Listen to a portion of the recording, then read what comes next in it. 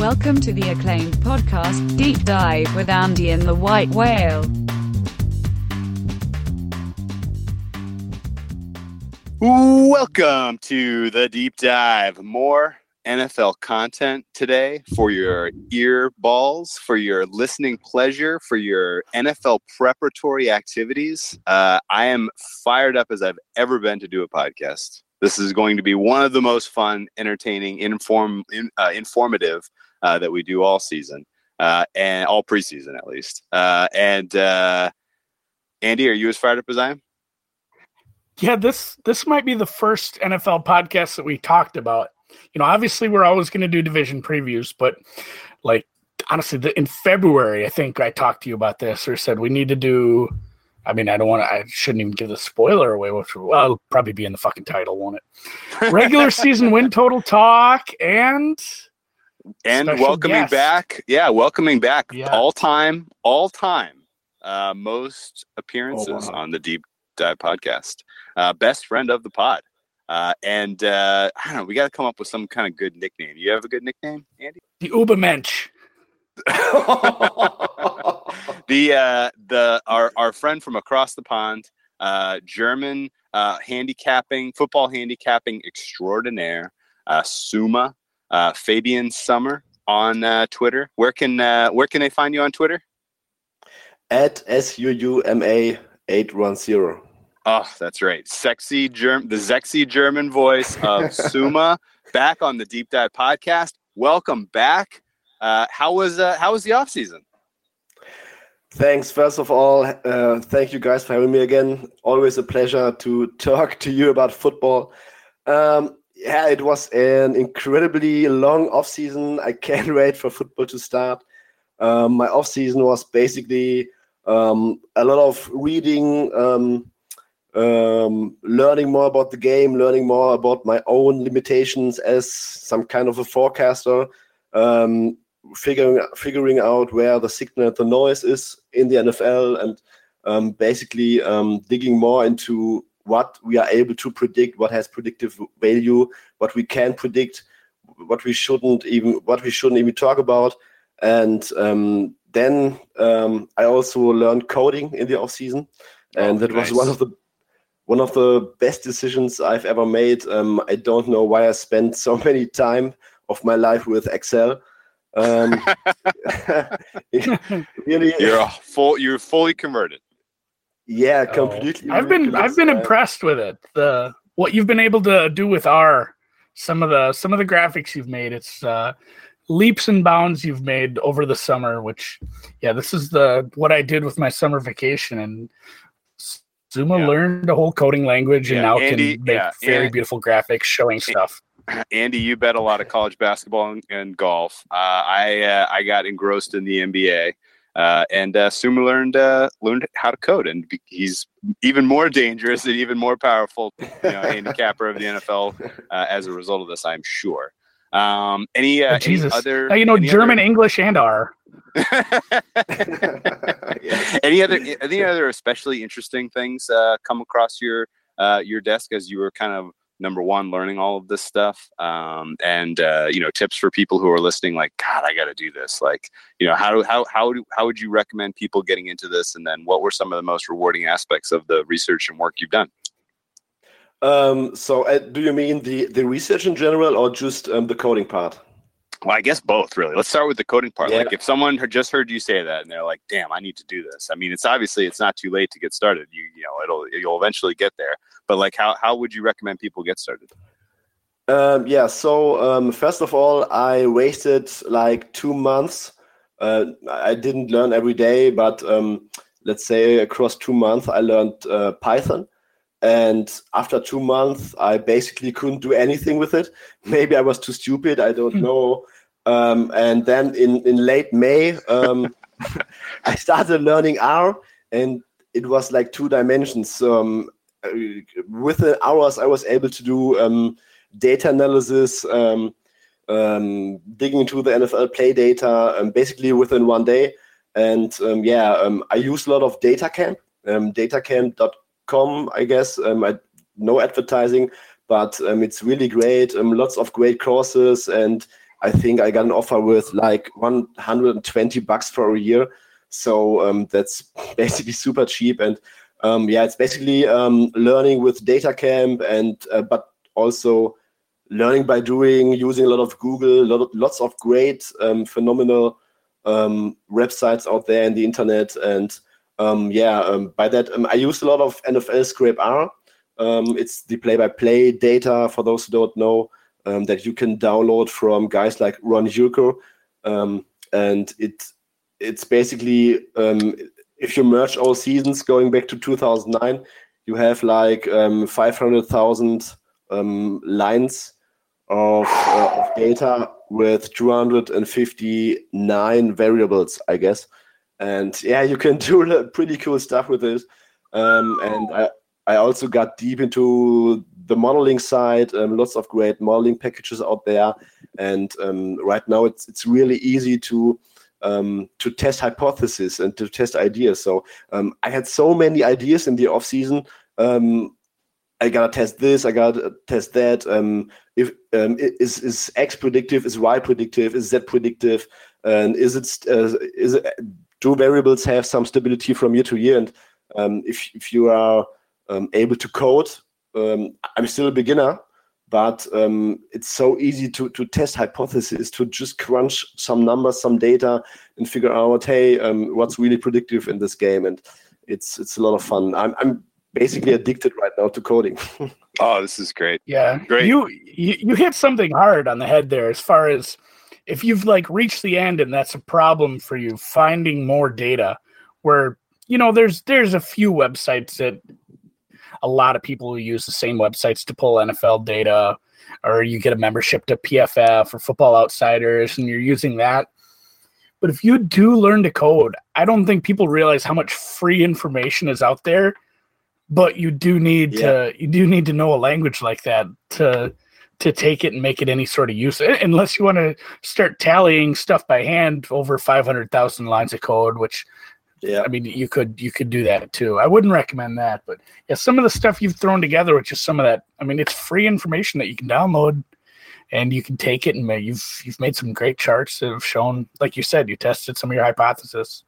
What of those hypotheses? What has been surprising, valuable stuff that you've kind of? Yeah, how are we going to get rich on NFL? Yeah, what have you glommed onto that you think translates well into the world of handicapping?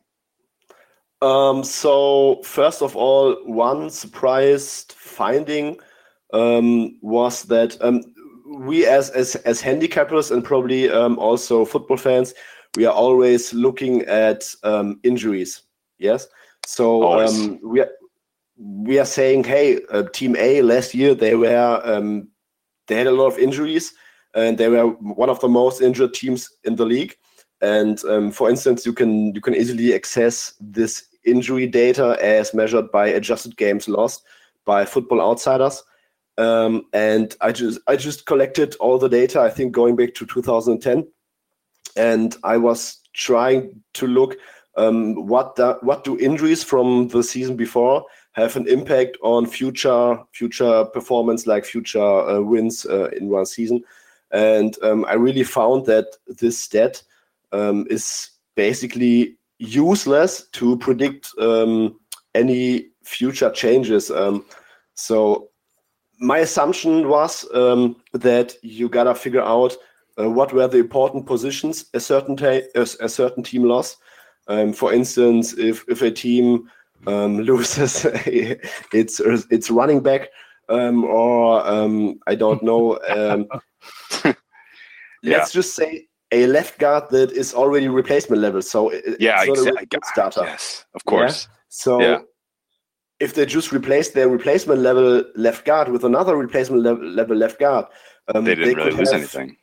Yeah, they could have 15 adjusted games lost, but it doesn't move the needle at all. So just taking this number by Football Outsiders, I think it's a valuable number to just get an overview and see whether teams had some significant injury luck or bad luck.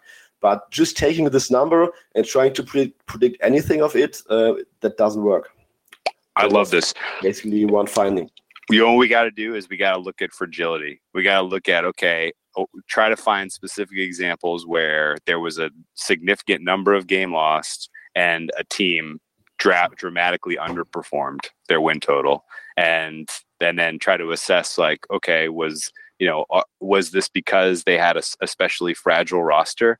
Like I look at a team like the Rams and I see a very fragile roster, right? Like they are so top heavy with how they've kind of constructed their talent. If they get a couple of unlucky injuries this year, I think they could way underperform, right? Like they're the guys that they bring in to replace the guys, an offensive line or, D line, like they count on, a couple of guys to carry a significant portion of the load.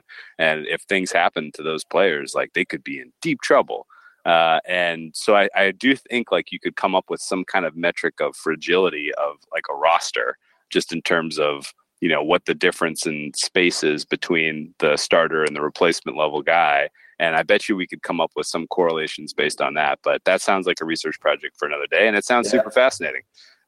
So then as you dive into your process for handicapping regular season win totals, I'll just kind of recap how it all goes down.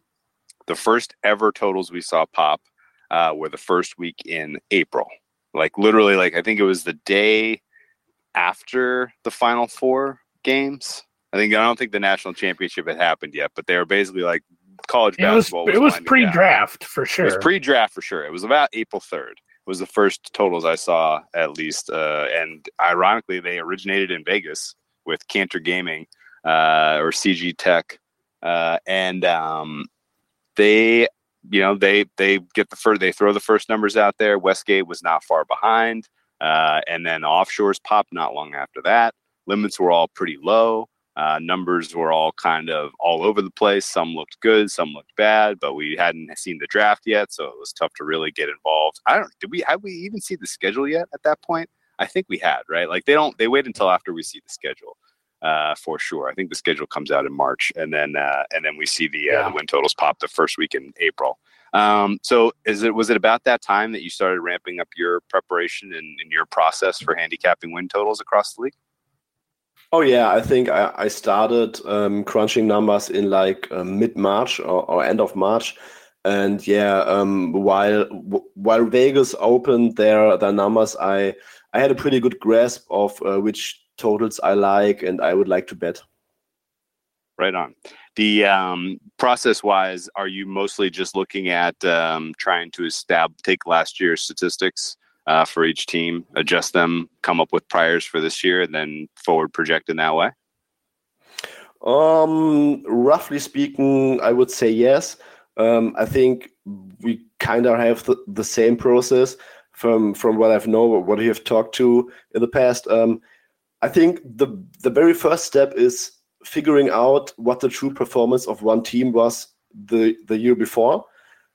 So it's just a small sample size league. You only play 13 opponents, and you can get really lucky over 16 games. So for me, it's very important to figure out what the true performance of a team was. So, for instance, one team could have gone 12-4, but their true performance looked like a 10-4 team. So a 10-6 team, and then you got to figure out why that was. Easy schedule, difficult schedule, luck, bad luck, turnover luck, significant injuries, tough division, basically finding out about the causal reasons why that happened. And then it's basically just adjusting, like you have said, towards a pretty base number. And then you got to take a look at what has changed for the team, new players, new coaching staff, easier schedule the next year, and from that you can get a pretty good grasp and calculate some numbers or whatever. Right on. What do you think the most important changes year over year are for a team? I'll just throw some out there, and you tell me if I'm in the right ballpark. Quarterback number 1. Yes. Coaching staff number 2. I would think so. Yes. Skill position players on offense number 3. I would say it's pretty close between coaching and skill position players. Okay. And then coach is more important than quarterback. You think coaching is No more question. important than you said? Did you say coaching Absolutely. is more important than quarterback? Absolutely. I strongly disagree with you there. Strongly disagree. I think if you There's- upgrade, I think if I you gotta upgrade, find it. I think I found a study that even proves it. okay, wanna say I I would read an say article I would that say proved this. Like I would say if you a bad coach. I want to say it was the bad coaching. The bad coaching could drag you down much worse than a bad quarterback. And I think you almost got to throw out like elite quarterbacks, because an elite quarterback is almost an outlier where it's like, well, shit, yeah, you got, you've got an elite quarterback. It would take a ton to drag that down, anywhere past like, that team might even be above their Pythag for multiple years at a time just because of that great quarterback. But yeah, coaching matters a lot more than people think. Oh, that's interesting. Okay, we'll have to dig into that for another episode. We'll do a whole coaching episode. How about that? And we'll specifically try to hit that question and rank all the coaches. That'll be a fun off-season one. We didn't put that on the list, but I saw someone request that. Anyway, so then so you kind of do some. Are you mostly doing kind of qualitative adjustments to last year's team to come up with a kind of an expected level of performance for this year's team before kind of then assessing the schedule? Is that about the right order of doing things? Yeah, I would say it's a little bit like handicapping, where you come up with a base number based on your model or your statistics approaching process, I would say. And then comes the qualitative or intuitive layer where you just got to figure out what coaching and what personal changes are important. And I think you also gotta get a grasp about the upcoming schedule, because a team could have a very easy schedule the 1 year and let's say a bottom 5 schedule and a top 5 schedule next year. For instance, last year the Texans had one of the easiest schedules in the league. It was also every projection pointed towards that. And next year they are going to have the toughest schedule, I think, in the entire league. So that's also very important, because as I've mentioned before, you only play 13 opponents out of 31, and you can get very lucky with that. So how about assessing that schedule? The most common way, for some reason, this persists. I don't understand how. I don't understand why. Maybe just because people are lazy. But the persistent way of ranking schedules is to look at last year's win-loss percentages and to average them. And that seems fraught with including lots and lots of noise. What do you think are more effective ways of evaluating a team's schedule for the 2019 campaign? Going back to doing some number stuff and coding, you gotta figure out which metrics, which efficiency metrics are sticky from year to year and which are predictive going forward. For example, yards per carry are not really sticky and not really predictive of winning in the future or scoring points in the future. So you got to find metrics that are predictive from 1 year to another. We are talking about a very complex sport. So you are never going to find metrics that can accurately predict the future. But there are metrics that have some decent signal that you can use. And the second part would be using the wisdom of the crowd and just going with win totals at the sharpest bookmaker in the world, Pinnacle. And you just grab all those totals and calculate the future schedule. So do you know when Pinnacle opened their win totals? I think it was late April, like 1 day after the draft or something. Okay, they waited a full few weeks after the numbers got beat up a little bit in Vegas, and then saw the draft and then opened. Okay, that's cool. And I've been trying to find this information. I don't know it myself because I don't have an account at Pinnacle. I don't ever limit bet to the tune of you can limit bet at Pinnacle anyway. But do you know about what kind of limits they were taking? Have you heard from anyone who is limit betting there? I think very, very early, I think they go with 500 at the very beginning. but I'm not quite sure. Okay. All right. So what the timing is interesting, Will. Yeah. The timing of granted, Pinnacle opened later, but at least, I mean, like you said, CG Tech opened first, but there was other books that opened. It kind of makes you wonder, and this could be a good research project for somebody who knows coding and already has all the information, but does the draft matter? Do rookies really matter at all? Like, if you're gonna put out win totals 3 weeks before the draft, they're kind of saying no. Like, nothing that could happen would swing it that much. Where maybe some of the real impact draft picks, where they know, this is probably likely to happen. Maybe some of that stuff's already baked in, I guess, but it kind of makes it seem like they don't really care who drafts who. Yeah, I mean, I think it's probably a year-by-year basis. There may be some years where, there may be 2 or 3 or 4. Like I wonder actually if this year there was more expected stability in the quarterback market year over year this year than last year. Last year we knew for sure 5 teams were going to draft quarterbacks, potential starting quarterbacks for week 1.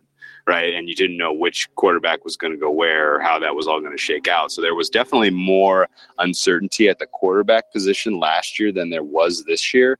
Really, the only starter we figured out on draft day, Kyler Murray was confirmed to Arizona, although when they opened the win totals, we kind of knew.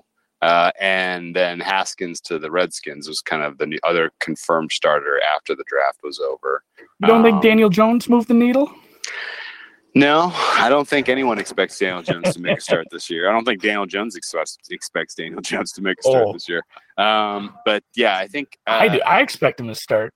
You expect him to make a start? You think he's in any way, shape, or form going to show any kind? We'll talk about the Giants in the day. The Giants will be a mess. I think it'll just because they're a mess. But yeah, I think so to kind of recap market activities and how that all plays out and kind of the record keeping that I've done going through the weeks. I definitely saw openers pop. I'm looking at April 3rd by CG Tech. And I believe limits were low, like Suuma mentioned, 500-ish at that time. Although I don't know anyone that bets at CG Tech, so I couldn't really tell you. And then I saw win totals pop in the offshore markets that are accessible to us U.S. bettors in the middle of April. Post draft, I saw limits go up big time at the likes of Bookmaker. Bookmaker was taking 2-win 10K on win totals as of April 29th. So once the draft was over, once we kind of knew there weren't going to be any major trades, any huge personnel or coaching changes, they were willing to take 10K on win totals. I know folks who bet in Vegas. Shout out to Prison Cop Todd, who was riding Panthers with me last year. He was kind of giving me a lot of the information on what goes on in the desert as far as limits go. And he was able to get down 5 figures at the Westgate Superbook in April. And actually, from what I've heard from him, that's kind of the highest limits you could get down really anywhere right now. And from Rufus Peabody's tweet string, I would say that the New Jersey books were substantially lower in terms of the exposure they were willing to take in the regular season win totals markets. I don't think there was really anyone there that was doing much more than 4 figures and low 4 figures. And then here we sit now pre-camp, and everyone's kind of reduced the level of risk they're willing to take. I've seen limits come down everywhere. Weird that happens. You almost never see it go the other direction, but bookmakers throttled everything back to 3K. 5 dimes is down to 500. So I'm not sure exactly. I guess they just don't want to get surprised by a weird injury or something like that, like a Teddy Bridgewater type of situation where they're out there with enormous exposure potential and get smashed. So they roll back the limits when there's less activity, I guess. But whatever the case is, people were betting 5-figure limits into these markets at the offshores, for sure, at the likes of Pinnacle, for sure, at the likes of Chris, Bookmaker, and then in Vegas, 5 figures for sure. So I think it's fair to look at the numbers we have now, the juice we have now, and make some assessments of, okay, these are starting to get mature. Does all that check out and jive with what you've experienced and what you've seen, Suuma? Yes. Yeah, absolutely. I thought that last year we saw some bigger movement, at least on a couple of totals, like I think the Colts and the Bills under last year. Colts over was huge. I remember. Yeah. This year, I haven't quantified it, but it just feels like we have some slower movement this year. Do you think there's still a lot of money on the sidelines? Maybe, yeah. I think there are a couple of totals that moved pretty heavily at some time. For instance, the Redskins, I think in the middle of May, suddenly dropped down from like minus 105 to minus 130 within 1 or 2 days. And also the Bears total. So yeah, I think these markets are getting kind of matured, but it just feels like something is still coming. Yeah. Okay. Andy, question for you. Regular season win totals. Have you gotten involved at all yet? Do you get involved heavily? What are your general thoughts on the efficiency of these regular season win total markets and how you bet into them preseason? Well, yeah, before we get to the research that you did, like I feel like I was already on that train. You ever have one of those? And it goes back to like Suuma talking about testing his hypothesis. This was like a great moment in just gut feelings being proven right by numbers, because I always thought like these win totals, it seems like such a fickle thing where you're not betting, a single game or event. You're betting. It's such a cascading thing where, let's say one injury to a major play, like a quarterback, one of the top 5 quarterback gets hurt. This has happened before. Which happens every other year. Happens every other year. Happens every other year, for sure. It happens probably every other year. A top 5 quarterback misses some time. This is a cascading event where it just moves everything. Some teams are going to get wins they shouldn't. A team's going to take losses. It's such an intricate web betting into these, because a few little changes, a trade, an injury, a scheme change you didn't see coming, like just shit not working out. One or two teams being much worse changes everything. There's a finite amount. The Giants 2 years ago. You take out ties just because I don't want to hear about it. There's a finite amount of wins in the NFL, and if 2 teams underperform, those wins got to get spread out everywhere else, and it becomes a real slippery slope, because the amount of, you can run simulations, but the amount of simulations that would be hundreds of millions, I suppose, to really account for everything. So I take it pretty easy, I guess I'm saying. I don't get too involved. I usually have 2 or 3 that I feel good about.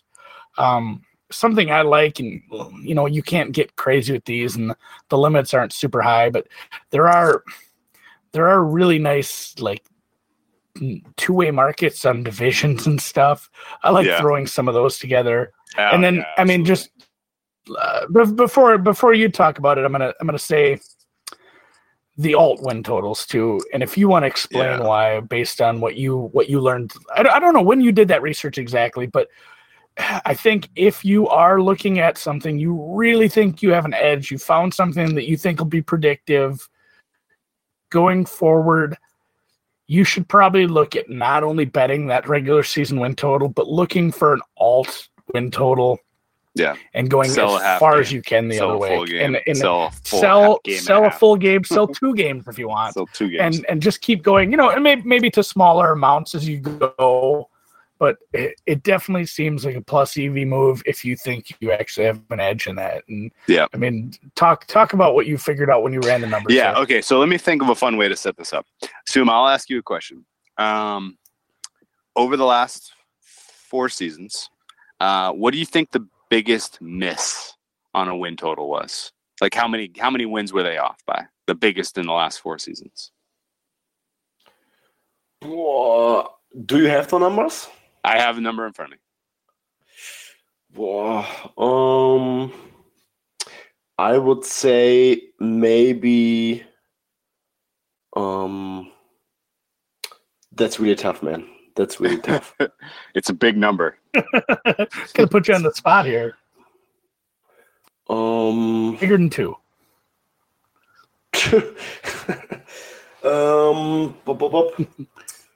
I would say Cowboys in 2016 after Tony Romo got injured. Oh, you were close, man. You went You're for close. a specific one. Yeah, I didn't know you were going to actually guess the specific one. That one is up there. That one is up there. The Cowboys were 4 wins higher than expected that year. They got 13 wins when they were expected to get 9. But that's still a delta of 4. Andy, do you have a guess? Now that Suuma guessed the specific team, you have to guess the specific team. Yeah, now I have to guess the specific team. Rams 2 years ago. Ooh, that is really close. Saints 2 years ago. The Saints 2 years ago. Bears last year. How about Bears last year? What was that delta? Bears last year was enormous. And it's tied for the most. Actually, it's not quite tied. Sorry, it's half a game under the most. The Bears last year. The Bears delta last year was 6.5. They won 12 games after being lined over under at 5.5. So they were off by 6.5 wins. The biggest delta in my database is the Carolina Panthers in 2015. They were expected to win 7 and they won they were expected to win they were expected to win 7 and they won 15. That's a lot. That's a shitload. They're off by 8 wins. Would you say on average these aren't? Would you say on average, Whale, these aren't all that close over the long run? I would say that. Yeah. Okay. So Suuma, I'll put you on the spot again because I have the numbers in front of me. What do you think the average misfit is? What's the average delta between the lined win total and the actual win total for an NFL team over the last 4 years? So last year it was 2.1 for Pinnacle win totals. So I would say he knows. Never mind. Something like 2.3 or something. 2.3. It's 2.3 exactly. It was 2.5 last year. Dragged it down. It's 2.3 now. But still, that means that the number that you're seeing on average, if you just pick a random team up on the board, the number that you see for their win total is on average wrong by 2. By 2.5, actually. The median is off by 2. And so, granted, there are some outliers that drag the average a little bit more extreme from the median. The median is probably a little bit more predictive, but yeah. And so if the median is off by 2, that means you can take a window around the win total of plus and minus 1 win, right? So we can take a 2-win window. Let's give you an example. The Cardinals. Actually, the Cardinals are a bad example. Let's take the Bears this year. The Bears this year are 9.5. You can go up to 10.5 and down to 8.5. What percent likelihood would you guess, knowing nothing else, Suuma? What percent likelihood would you guess they fall inside that 2-win window? So plus minus 1. Plus minus 1. How often do they fall inside that, including pushes? Something around 35 to 40%. 35. It's 28% of the time. So only about 1 in 4 times they fall within a win of the posted closing. And this is closing. This is after they've gotten sharpened, after they've gotten beaten up. The summary of all of this really is just these lines are not especially sharp. Even if they are exceptionally more efficient on the close than they are in the open, the uncertainties surrounding these are humongous. And without a doubt in my mind, the price difference that they give you for buying a half win, selling a half win is nowhere in the ballpark, nowhere close to what it is worth. And if you are willing to sell half a game, sell a full game, whatever you can do to sell games on these totals, do it, because you're going to add expected value to your actual side that you've predicted here. And you've talked about that with the NBA. There's NBA sides. There's a very specific reason why this is. There's logic behind this. This isn't just we're looking at observed data and noticing some weird shit. Like you fundamentally look at the distribution of wins for any given season across all teams, and it's wide. Some teams will have 2s and 3s and 4s. Some will have, the Patriots will have 12, and there will be other teams in the 10, 11, 12 range, right? But then you look at the win totals, and they're bunched around 8.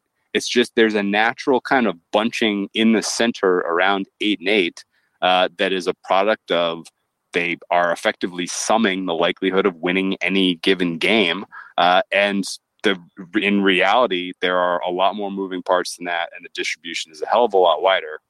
And whoever is kind of constructing this kind of distribution from scratch is coming up with, they're not appropriately accounting for uncertainty or something like that, because there's just, and it's about kind of the extremes. Like, you can't line the Cardinals as a 3-win team. You have to line them as 5.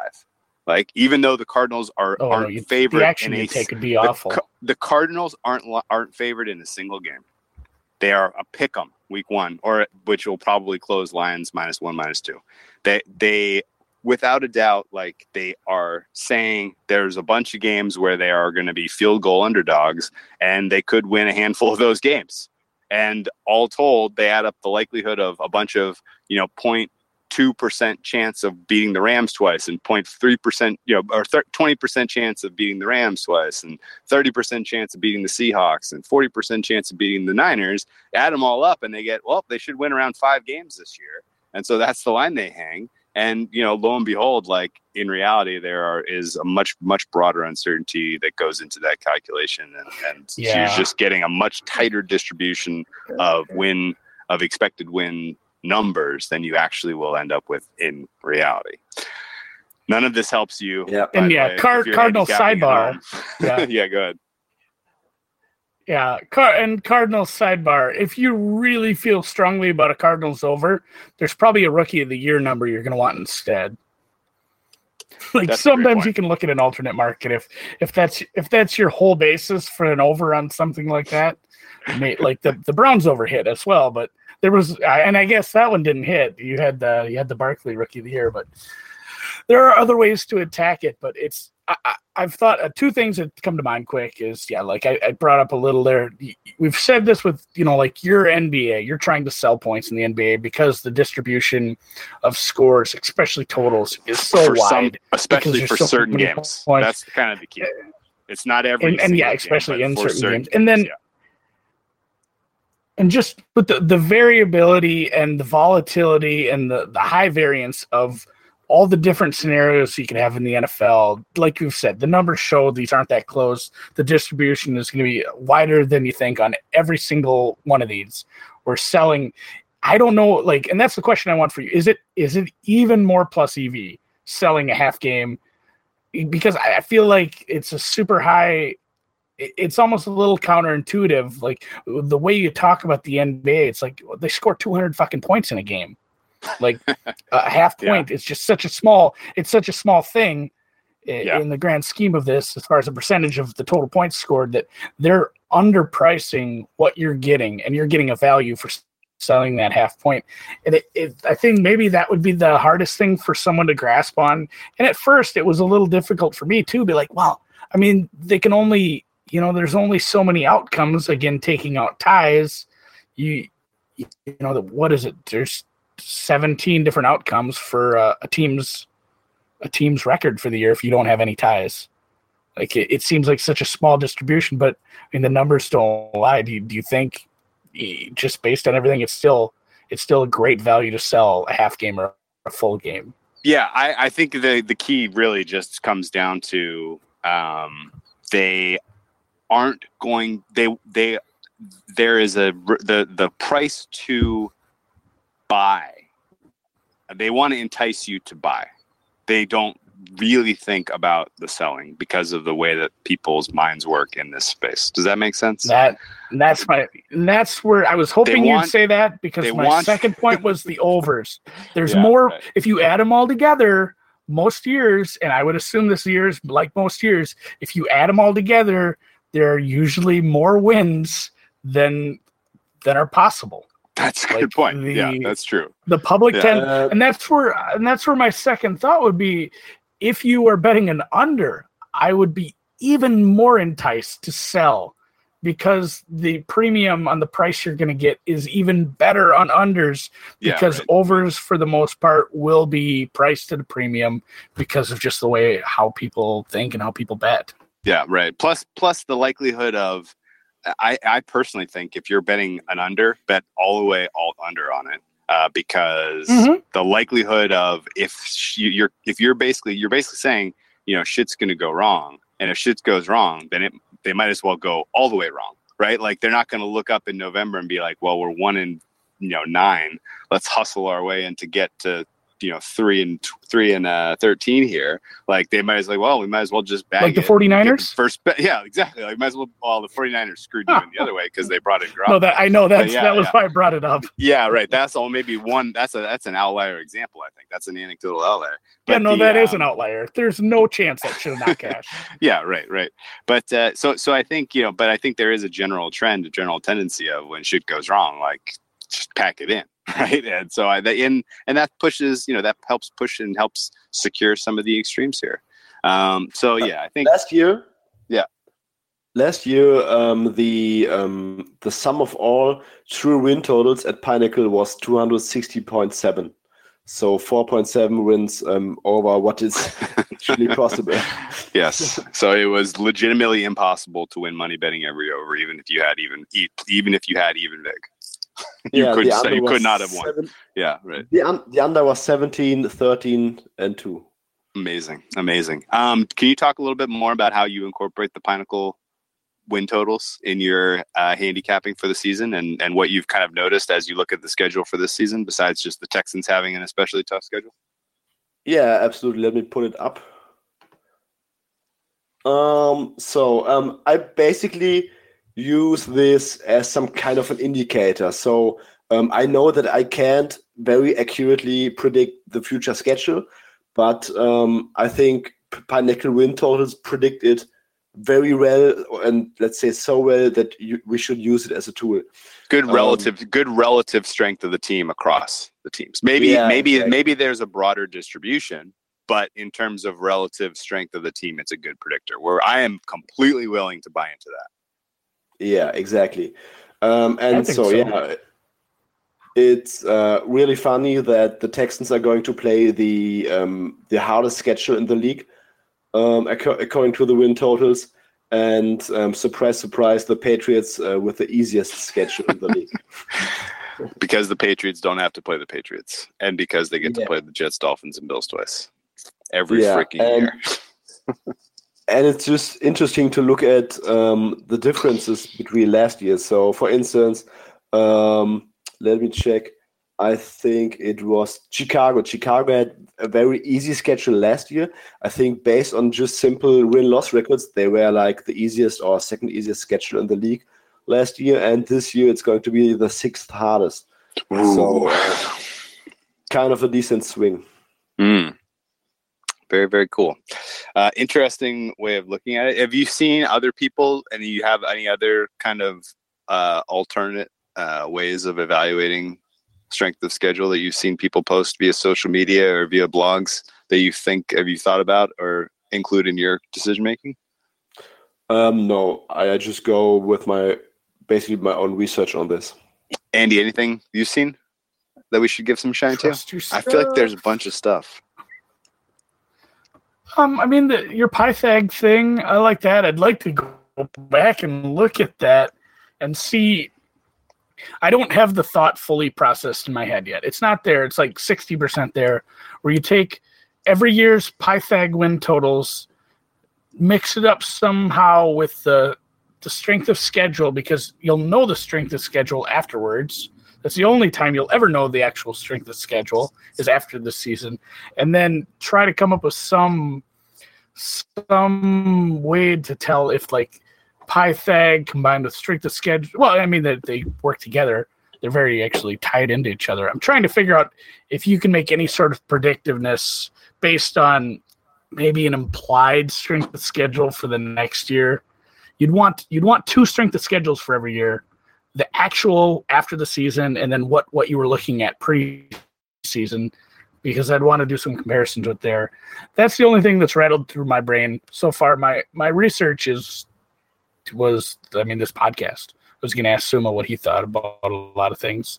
I was high on a couple teams to start out. I won't spoil anything, but I think a lot of my stuff is situational until I start actually crunching some numbers. Once we get a little closer to the season, it sounds like Suma's got about 5 months advance start on us right now. Well, let's shed some light on that. With round ball. You're playing golf now, man. You're really behind this year. Anyway, the Pythag, let's give a little bit more shine to that. It's worth, and Suuma, you talked about it too. We've mentioned it. We should provide a little bit more context, a little bit more flesh to this. The Pythag win total is a good way. If you didn't comb through every play-by-play, if you didn't personally evaluate what was a lucky win versus what was an earned win, or kind of decompose things in a way that you can combine them to give you a better predictor of a team's strength from the previous season and how many wins they got. If you don't have that on hand, Pythag is a great approximation of that. It is a great shortcut, and it has shown to have some predictive value year over year. Not a ton, but there and really the important reason we should be talking about this is there are a lot of bettors in the marketplace who really heavily rely on this. So it's always kind of worth knowing and seeing the Pythag differences before the win totals pop, so you can get a sense of what way the market's going to go. That way, if you have an edge on a certain team, you can look and say, oh, Jesus, there's like a +2 differential on their Pythag versus their actual wins. This is going to get hit hard by the market at large. If I have an edge from a different angle, I better go get it early instead of wait around for this number to get bet up by a game or a game and a half. Right, like that's kind of my general underlying philosophy as it comes to the Pythag win totals. But effectively, just again as a quick example, a team like the Bills last year had 6 wins, but if you take their offensive points scored, defensive points allowed, calculate their Pythag win total, it was about 4.5. So they overperformed expectations by a win and a half last year in getting to 6. So if you had that, if you were part of the crew that steamed the shit out of that Bills under, we apologize. You probably were on the right side. You have a bad luck loss there. And you kind of go through this process for all the teams, and you see some fascinating stuff. The Dolphins overperformed enormously last year. They ended up with 7 wins. They should have had 4.6. They overperformed by 2.4 wins. That was the biggest of everything in my database. In terms of underperformance, surprisingly, the Ravens underperformed. They should have had 11.3 wins. They only ended up with 10. Broncos underperformed by 1.3 wins. Giants underperformed by 1.7. So there were some pretty good over and under performances across the league last year. None more than except for the Dolphins, none more than by about 1.5-ish wins. The Vikings did exactly as they were expected. They won 8. They were expected to win 8.6. Sorry about that, Andy. So yeah, I think it's important in terms of just kind of it makes me think of something here. Sure, go ahead. It makes me first off to want to know like what percentage of the teams that show, I don't know, you'd have to set a threshold for it, but they show an over or under performance one way or the other with their Pythag number. Pick your whatever threshold you want, something that would be statistically significant, and then look at the movement based off that in the betting market on the regular season win totals, whether it's, an underperforming team getting hit for the over next year, underperforming team for the or overperform, you know what I'm saying? Yeah. I would want to know, like, and that would be interesting to me to see a team that was way off on a Pythag that didn't get hit, that's not getting bet in the direction you would think it would get, or at all.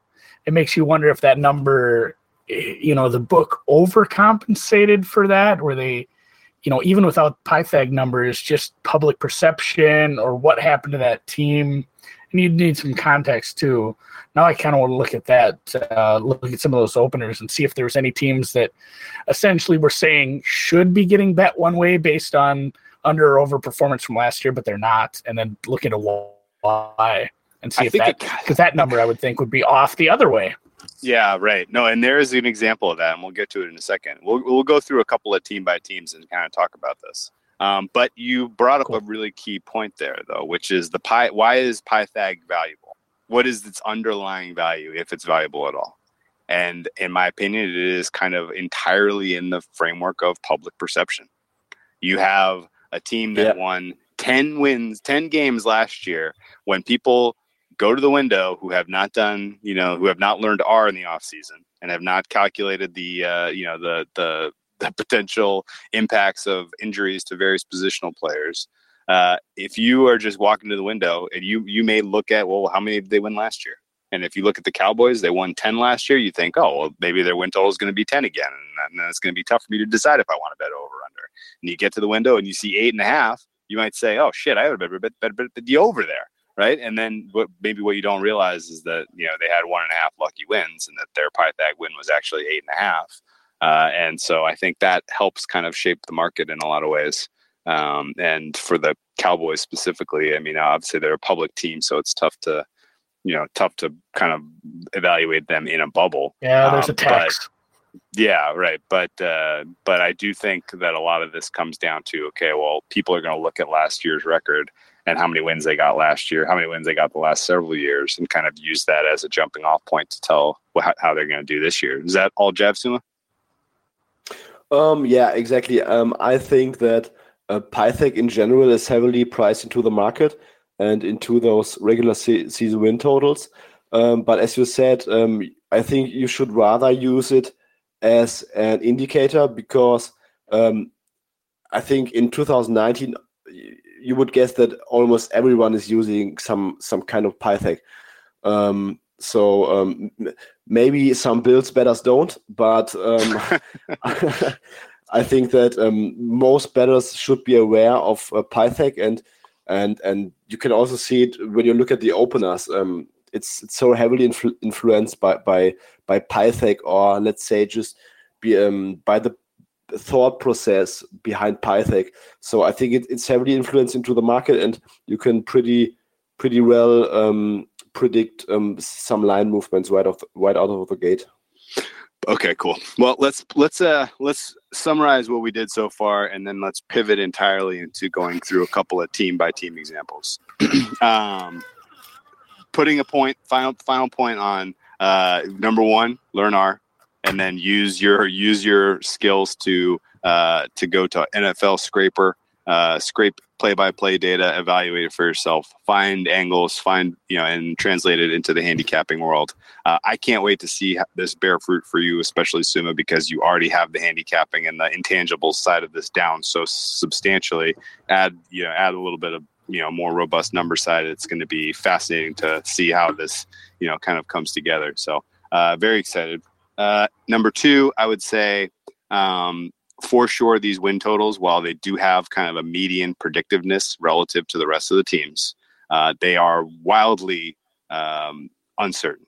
And there is an enormous standard deviation around these, which makes it extremely tough to convince me in any way, shape, or form that it is ever valuable to buy a half a win, to buy a full win. In fact, I think hard the other direction, you should be selling no matter which direction, no matter which way you feel about a team, over or under. And, and obviously there are clear and obvious examples where this doesn't hold true. A team like the Patriots year over year is extremely stable, but there are certain teams in this league, and you can probably think of a handful of them off the top of your head where they are boom or bust this year. There is an enormous uncertainty around how they will perform.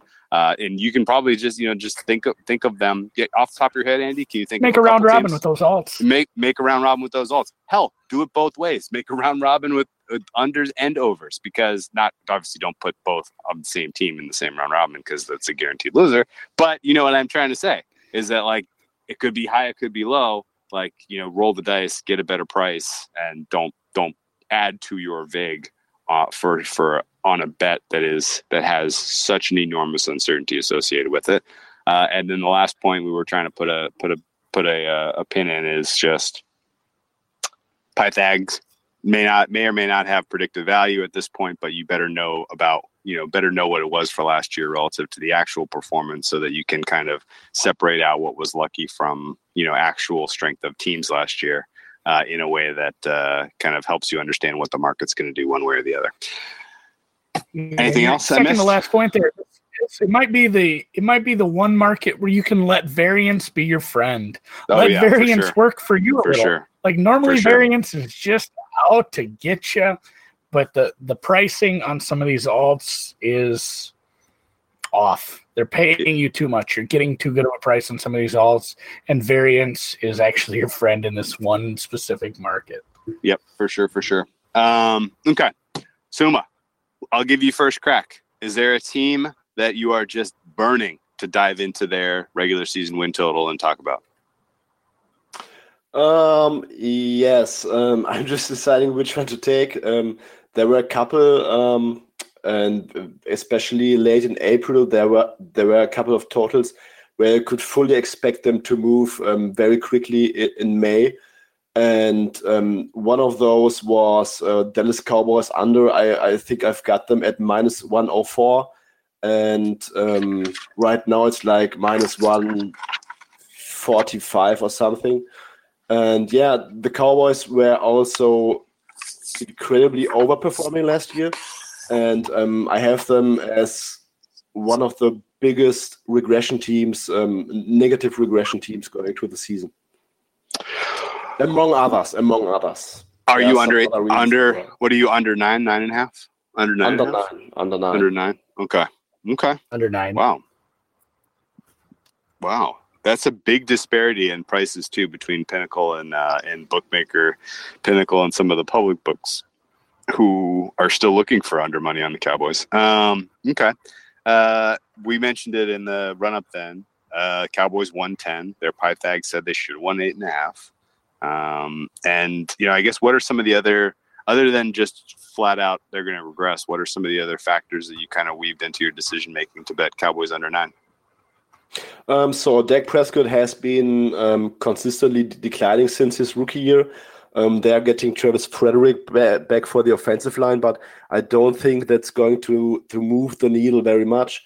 Last year, it was a below average offense, and they heavily benefited from let's say high leverage turnovers on defense and some high leverage plays on offense. I think Dak Prescott ranked something like, I don't have the numbers in front of me, but he ranked something like 20th in expected points added per pass and like 7th in winning probability added per play.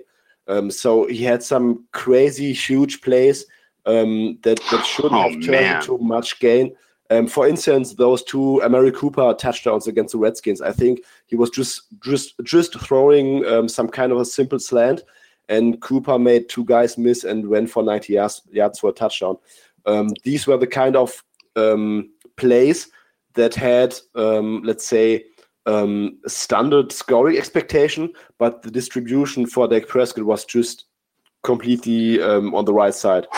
The game-winning touchdown against the second game against the Eagles was even more wild. Hit the Eagles defensive back on the damn helmet, and it bounced up in the air, and Amari Cooper caught the touchdown. Am I remembering that right?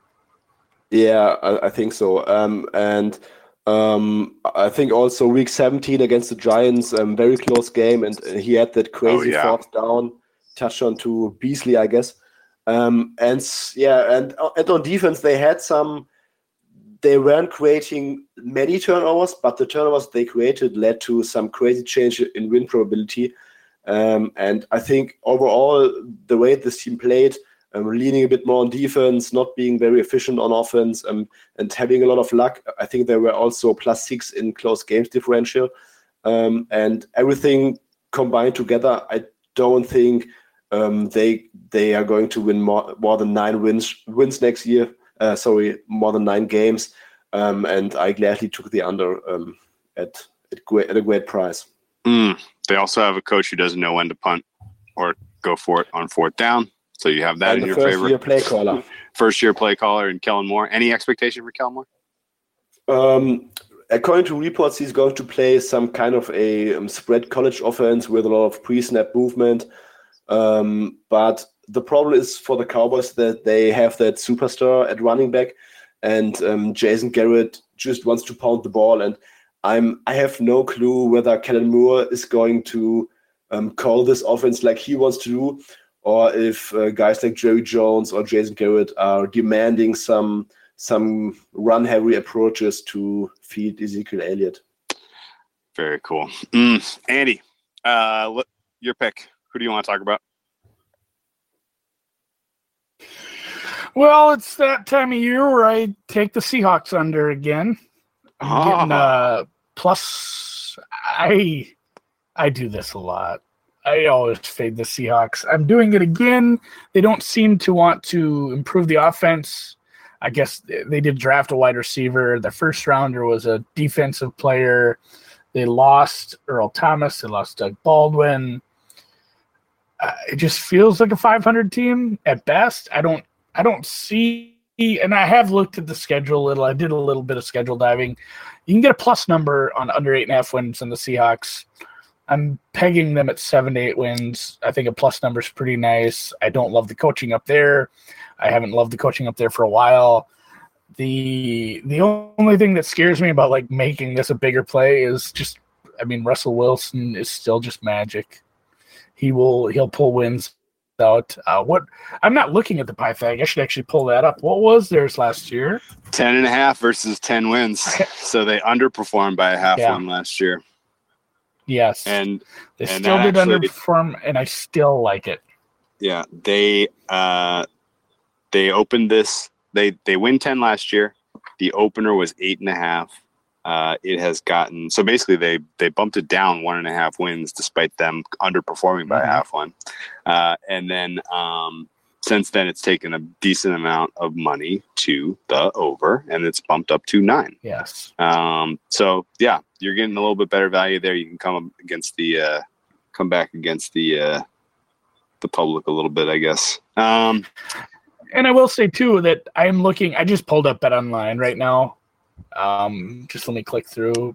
They're taking 500. BetOnline. We've been referencing Pinnacle. Yeah.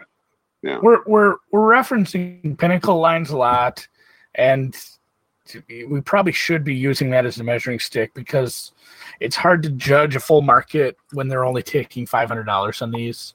Impossible. So I'm just pulling this up. I should look at Pinnacle or Chris for a true reading on the market on the true price, but also, if you're not wanting to bet insane amounts on some of these, because maybe we scared you off doing that anyway with how much variance are in these, shop around. Like I can't say this enough during the year, but shop around because there will be some variance from one book to another on just not only prices, but some will be a complete half win off with the indexing flipped around. Where what's Pinnacle's under 9 for Seattle?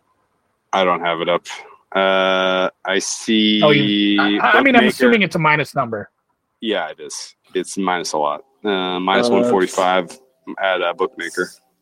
Seattle is 8.5 and the over is minus 142. So basically 8.9. Yeah. With roughly even juice. So it's a much juicier under 9 at Bookmaker. And I guess what we're learning here, beyond just the fact that it's tough to pick out and single out a book to reference because you want to pick one that has relatively high liquidity, high limits. But shop around, you're going to get wildly different prices just across the offshore space based on this last 5 seconds. So yeah, I think I think I right have now a few open now. It is all over the place. Yeah. If you're not looking to put thousands on these, really, really, really shop around because there's going to be a big difference in a lot of these. Yeah. Always get more outs. Always shop around. I'm going to stay in division with you with the Seahawks and talk about the Niners. They won a whopping four. Oh, did you have the Niners? I can flip. I'll flip. I'm going to flip. I want to hear your take on it because I just think it's interesting. Two in the same division. I find it fascinating because they won 4 games last year. Their Pythag was 5.2, having lost Jimmy G early in the season. Shanahan made Nick Mullins into an absolutely serviceable quarterback, despite no one having never ever heard of him in my life. And the Niners win, so they underperformed by 1.2. They get their starting quarterback back, and they open this sucker at 8.0. That is a 4-game expected improvement.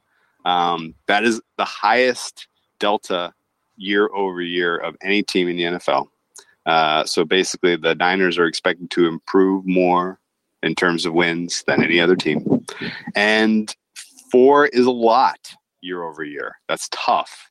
There's about that type of delta just raw. Taking entirely outside of the situational aspect of getting your starting quarterback back.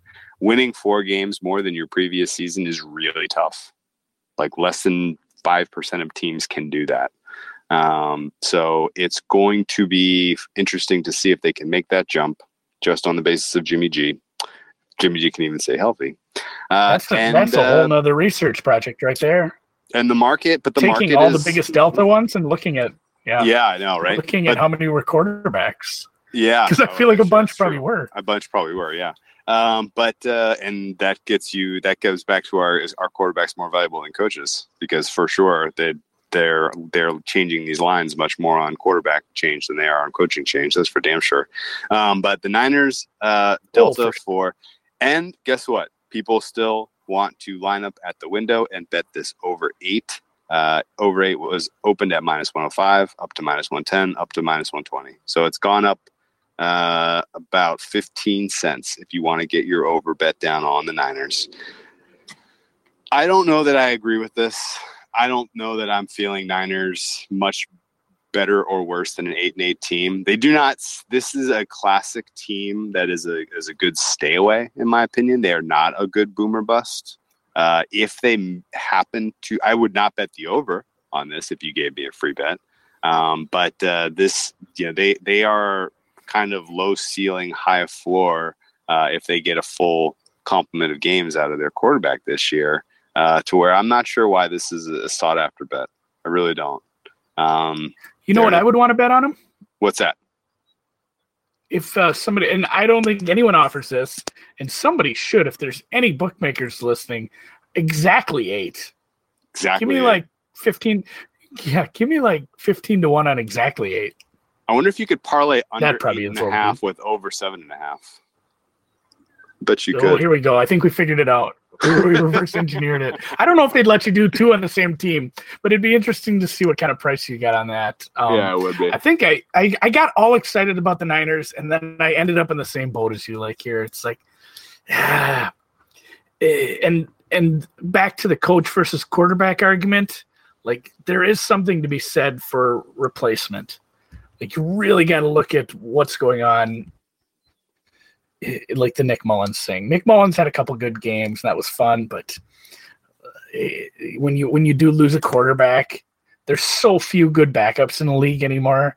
It just feels like that's such a death sentence to the season.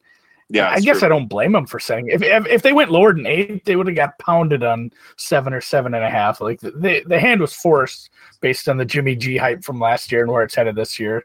It's probably a really I feel like what you said is saying they have a low range. Yeah, like this is like you said they aren't a boomer bust. I don't see them. It's a good teams with this wild uncertainty.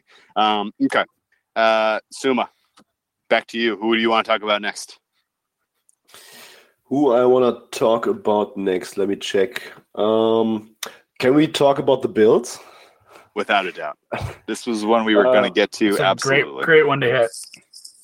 So the over, the win total moved to on Pinnacle. It's 6.5 at minus 168 to the over. That's basically 7 minus 120. Yeah, exactly. 7.1, exactly. So at minus 168, you have a break-even percentage of 63%. That means that 63% of the time, the Bills need to win 7 or more games. I mean, that's completely ridiculous in my opinion. So first of all, they slightly overperformed last year. And what Josh Allen did on the ground was absurd. It was really absurd. It was better than career high Michael Vick in terms of efficiency and what he has done for the team on the ground. And even over the past couple of weeks to end the season, I've seen many Bills fans talk about that ending to the season, where I think they went like I don't really know. I gotta look it up now. They finished 3-1. Something like that, I guess. I have it right now. So it was of the Panthers. It was 4-3, and I think 6 games were with Josh Allen. They went from 3-7 to 6-10. But over the last 5 games with Josh Allen, they won against the Jacksonville Jaguars, against the Detroit Lions, and against the Miami Dolphins. So that wasn't really special. And they did that by playing very bad through the air. So I think Josh Allen, he averaged like 0.85 or 0.9 EPA per run over the stretch of 5 games. And just for comparison, Lamar Jackson was at 0.14. And Todd Gurley was at, I think, 0.15. So he averaged like 0.7 expected points added per play, more than Todd Gurley averaged over the full season. And it was completely ridiculous. And in my opinion, and also in the opinion of math, that's not sustainable. And I don't really see... opinion of math. Yeah. I don't really see enough I love that. improvements. I don't really see enough improvements so that I could play the over. At this point, if the price goes even higher, I think I have to play the under, just because it's such a ridiculous price. And yeah, if they win 7 games in the end, it might be that Josh Allen makes a crazy jump in the passing game, which I can't predict right now, or their schedule is getting so incredibly easy that they are going to sneak out a couple of games. But based on pure performance and what I expect from this team, all things equal, I don't really see how they are getting to 7 wins very easily. I think, I guess, if it was at 6, even at 6.5 with relatively fair juice, I could understand the case for the over on the basis solely of schedule being easy. But all of the points you make are very valid. I do wonder about the predictiveness year over year of quarterback rushing. There is some evidence that quarterback rushing is like wildly plus EV in a way that no one would necessarily have expected. And sometimes when that happens, when you are rewarded for that, you lean into it. And so I don't think they're necessarily going to put the reins on Josh Allen's rushing this year. I would expect that they kind of, if anything, kind of weave it into a broader, strategy potentially, because the coaching staff for the Bills they're not dummies. Like, they're not like bottom of the barrel poor coaching. They have strengths. They have some things that they do with that coaching staff from a development standpoint, especially that I think is valuable. But they do have an enormous weakness in their Skill position players, pass catching, receivers and tight ends are an enormous problem. LaShawn McCoy is way on the wrong side of 30 at this point.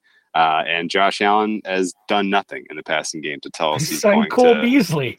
Not buying that, but they have a good defense. Not to a degree that defense matters much is debatable. They have a good home field advantage.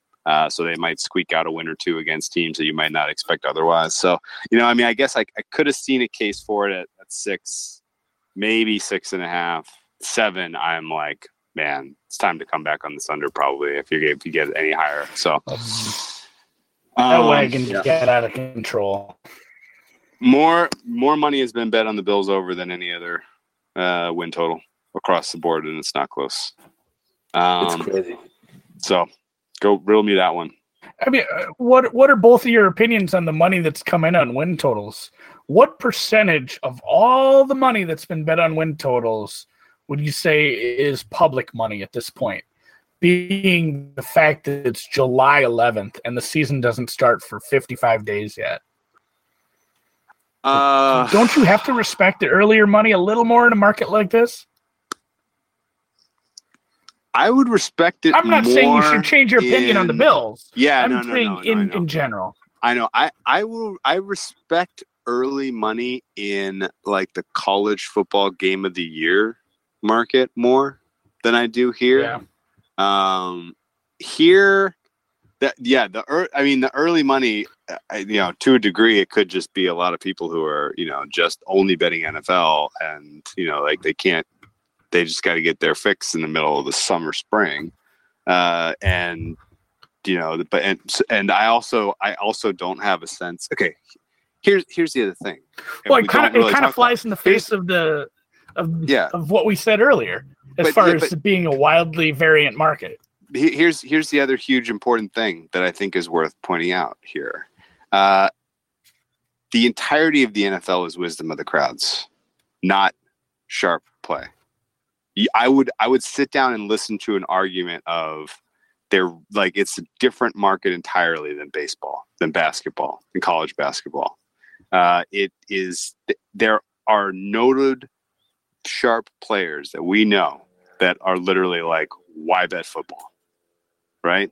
And so it wouldn't surprise me at all if there is only a public for the most part when it comes to NFL in a macro sense. Does that jab at all? No, that makes sense. So I don't know. I would listen to that. I'm not making that argument, but if someone made that case to me, I would say, oh yeah, okay, I get that. I kind of want to ask you a few people about that now. Really, we should thinking more and more about that because it's like we should. It's like who is doing this? Who's betting these early? It could just be a lot of people that are super excited about football. It is a popular sport here in America. It is. Okay, Andy, who you got next? Man, I had a few that I wanted to talk about, but I hadn't really thought much about this. But do we have to auto bet the Tennessee Titans over now? Because of the Vrabel said he'll cut his dick off to get a Super Bowl. Let's talk about the Titans. How do you? I want to talk about that whole division in general because it looks like it's roughly 3/8, and then you have the Colts. You have the Colts sitting up there, and I mean it does remind me a little of the NFC North too, where you have a few teams. You don't have a low team. You don't have a Bengals. You don't have a Dolphins. You don't have a Cardinals. You have 3 teams that are around 8 and 9, and another research project I want to do now. But something I was looking at was Texans under, even though it is juicy. I think you can find it at probably 130, 135. That's another one where I'm just happy to fade a team that doesn't care to put anything to protect their greatest asset there. They're going to go the whole season without a GM, and I'm bullish enough on the Texans are. Yeah, it's a huge boomer bust with the bust, Texans. Yeah. Exactly, and that's where I'm happy to probably do some alts on them because I am bullish on the Colts to continue success. Not enough to bet a juicy over 9.5, but I think as bullish as I am on the Colts, and I'm kind of hopeful for the Jaguars to be not a bad team. I just think that it doesn't leave a ton of room for the Texans to be a 9-win team in this division. I think their what was their Pythag? 10.8. They were right on it, man. They won 11, and their Pythag was 10.8. Yeah. They scored 402 points and conceded 316. But as Suuma mentioned in the run-up, they had one of the easiest, they had the second easiest, third easiest schedule last year, Suuma. I also think they had an extremely easy. Sorry, I was muted. Sorry. No worries. No. It was a bottom 5 schedule, right?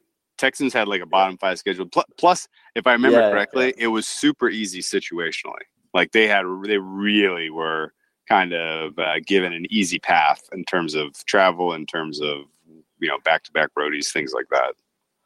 Yeah, and Houston and the Colts had the two. I think two of the easiest schedules in terms of opposing offenses. So they played some really low offenses and barely just thrived throughout a very easy schedule. Yep. Titans and Texans, Andy, that you brought up there, the two biggest movers to the under so far. Both opened at 8.5. Both opened at 8.5, and both are down 50 cents from the opener. In fact, the Titans came down a whole half a game, and it's still a juicy under. So at least kind of tracking bookmaker moves at $10,000 limits, I'm seeing the biggest negatives on the Texans and the Titans. Texans boom or bust. Titans are only a bust in my opinion. I'll talk about another boom or bust candidate, which is the Rams. They won 13 last year. Their Pythag win total was 11.7, so they overperformed to the tune of 1.3 wins. Their adjustment, however, between actual wins last year and lined wins this year was 2.5. So they have already come down on this team 2.5 wins. Could it be because they're expecting the public to run in and bet the under, expecting Super Bowl hangover? Probably. There hasn't been a lot of turnover on this team. Coaching staff comes back, quarterback comes back, most of the impact players come back. So it's not obvious to me why you would have this big of a shift in expected total wins. And sure enough, money has even come in on the under, even given that 2.5 win adjustment. It's down to 10.5 with the under juiced now to minus 135. And as we kind of laid out in the opener, this is a high volatility team to me. The fragility around this roster is enormous. We don't know about the health of Todd Gurley already, and he is eating up an absolutely outsized portion of their cap space, which means you have thin replacement players across a lot of important parts of your roster. And, the idea that they're going to get a full complement of healthy games out of their aging offensive line, which was superlatively important when it came to getting production out of Jared Goff. I think we have some significant questions as to whether this team can be anywhere close to the same quality of roster come week 17 as week 1. That said, if they do stay healthy, they have a pretty easy schedule. They're not traveling a whole hell of a lot. They're not doing, except they are going to London, I guess. But overall, overall, the travel is not like horrific this year for them. And they still have one of the most, the most accomplished offensive minds running their team. Suuma, opinion question for you on the Rams, because I want to ask a lot of the smart football minds this over the course of our prep for this season.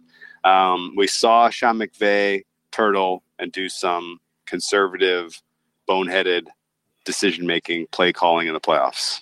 And there's been a lot of clamor in the analytics community over the course of this offseason that cost them the Super Bowl, that they would have been a more a more dynamic team even in the playoff wins that they had if they were making better decisions. Do you think that McVay learns from this heading into 2019, or do you think he kind of rests on his laurels and does it all again? I think it's no doubt one of the smartest coaches in the league, but I think that, as he mentioned too, that he overstudied.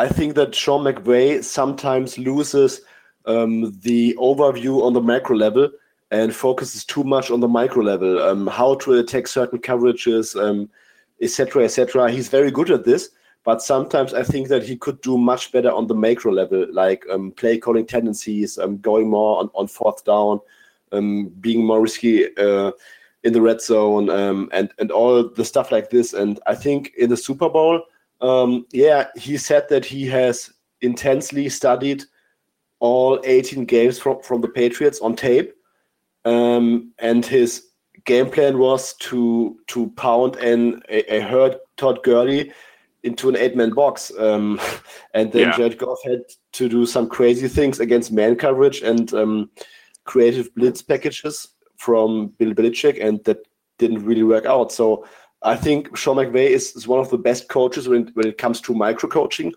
but he really could improve on the macro level. So then the question is, if he does improve, the fact that they got to the Super Bowl and that they're basically bringing back the same roster, and that you could see a potential improvement step forward from McVay with more experience and, kind of taking some of these lessons and improving his performance, does that mean this could be a very scary team in 2019 if everything goes right? I think there are two problems. And one is that I think 90% of casual football fans couldn't name one starter on their interior offensive line. So you have guys like Joseph Noteboom, Brian Allen, and Austin Blythe. John Sullivan and Roger Saffold are gone, two veterans that provided that line with a lot of stability. Then you have Andrew Whitworth. He's entering age 37, I guess. One small regression for Andrew Whitworth, and you are finally dealing with a significantly below average offensive line. And Jared Goff is one of the worst quarterbacks under pressure in this league. So it's going to be kind of interesting how Sean McVay is going to play around this offensive line, because right now we can't predict that this line is going to play any close to that level from 2017, 2018. And the second point would be that I don't think they're going to go 6-0 within their division at this time. Good point. They swept their division, and this time, I think both games against the Seahawks were close last year, and they shredded the Niners with their backup quarterbacks. Josh Rosen had no shot against them. So I think this year with Cliff Kingsbury and Kyler Murray, the Cardinals offense is going to look some more explosive, and I think opposing defenses will have a hard time defending this, at least at the beginning of the year. And like Andy mentioned, the Niners should get better with Jimmy Garoppolo, with some healthy wide receivers, and especially with a defense that isn't one of the worst defenses in like a century in creating turnovers.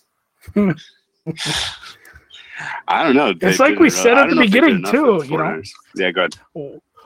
One team's misfortune is another team's. It's like, Suuma made a good point about going 6-0 in the division. With the Seahawks, granted they had, they ended up winning close to their Pythag. They had an uneven year. I think at times they were a kind of a goofy team for me. And obviously the Niners getting hurt and the Cardinals just being a lost team. Like they benefited greatly from, essentially they were the Patriots in the West. Their division didn't put up a lot of resistance against them. And when you get 6 wins in division, it's awful hard not to at least get 10. Well, they have 13 then? Jesus. Yeah. Okay, Suuma, you get to the last call. Last one. You can pick any team, especially the Bears, and then we'll wrap up this fantastic pod. I wanna give that to Andy. Andy, what do you think about Purple Payne and Kirk Cousins? He's an analytic quarterback now. He says he figured it. He might be the first quarterback to say it. He's like, "Hey, I might not even be that good at play action, but it works." Like he was amazed. It's awesome seeing a player figure that out. Which hopefully that means the coaching staff figured it out. But I feel like every win total in the NFC North is probably untouchable right now. High variance. All boomer bust. All. If you want anything, it's all boomer bust. Maybe not the Lions. Who knows with the Lions right now? But I think they're priced appropriately.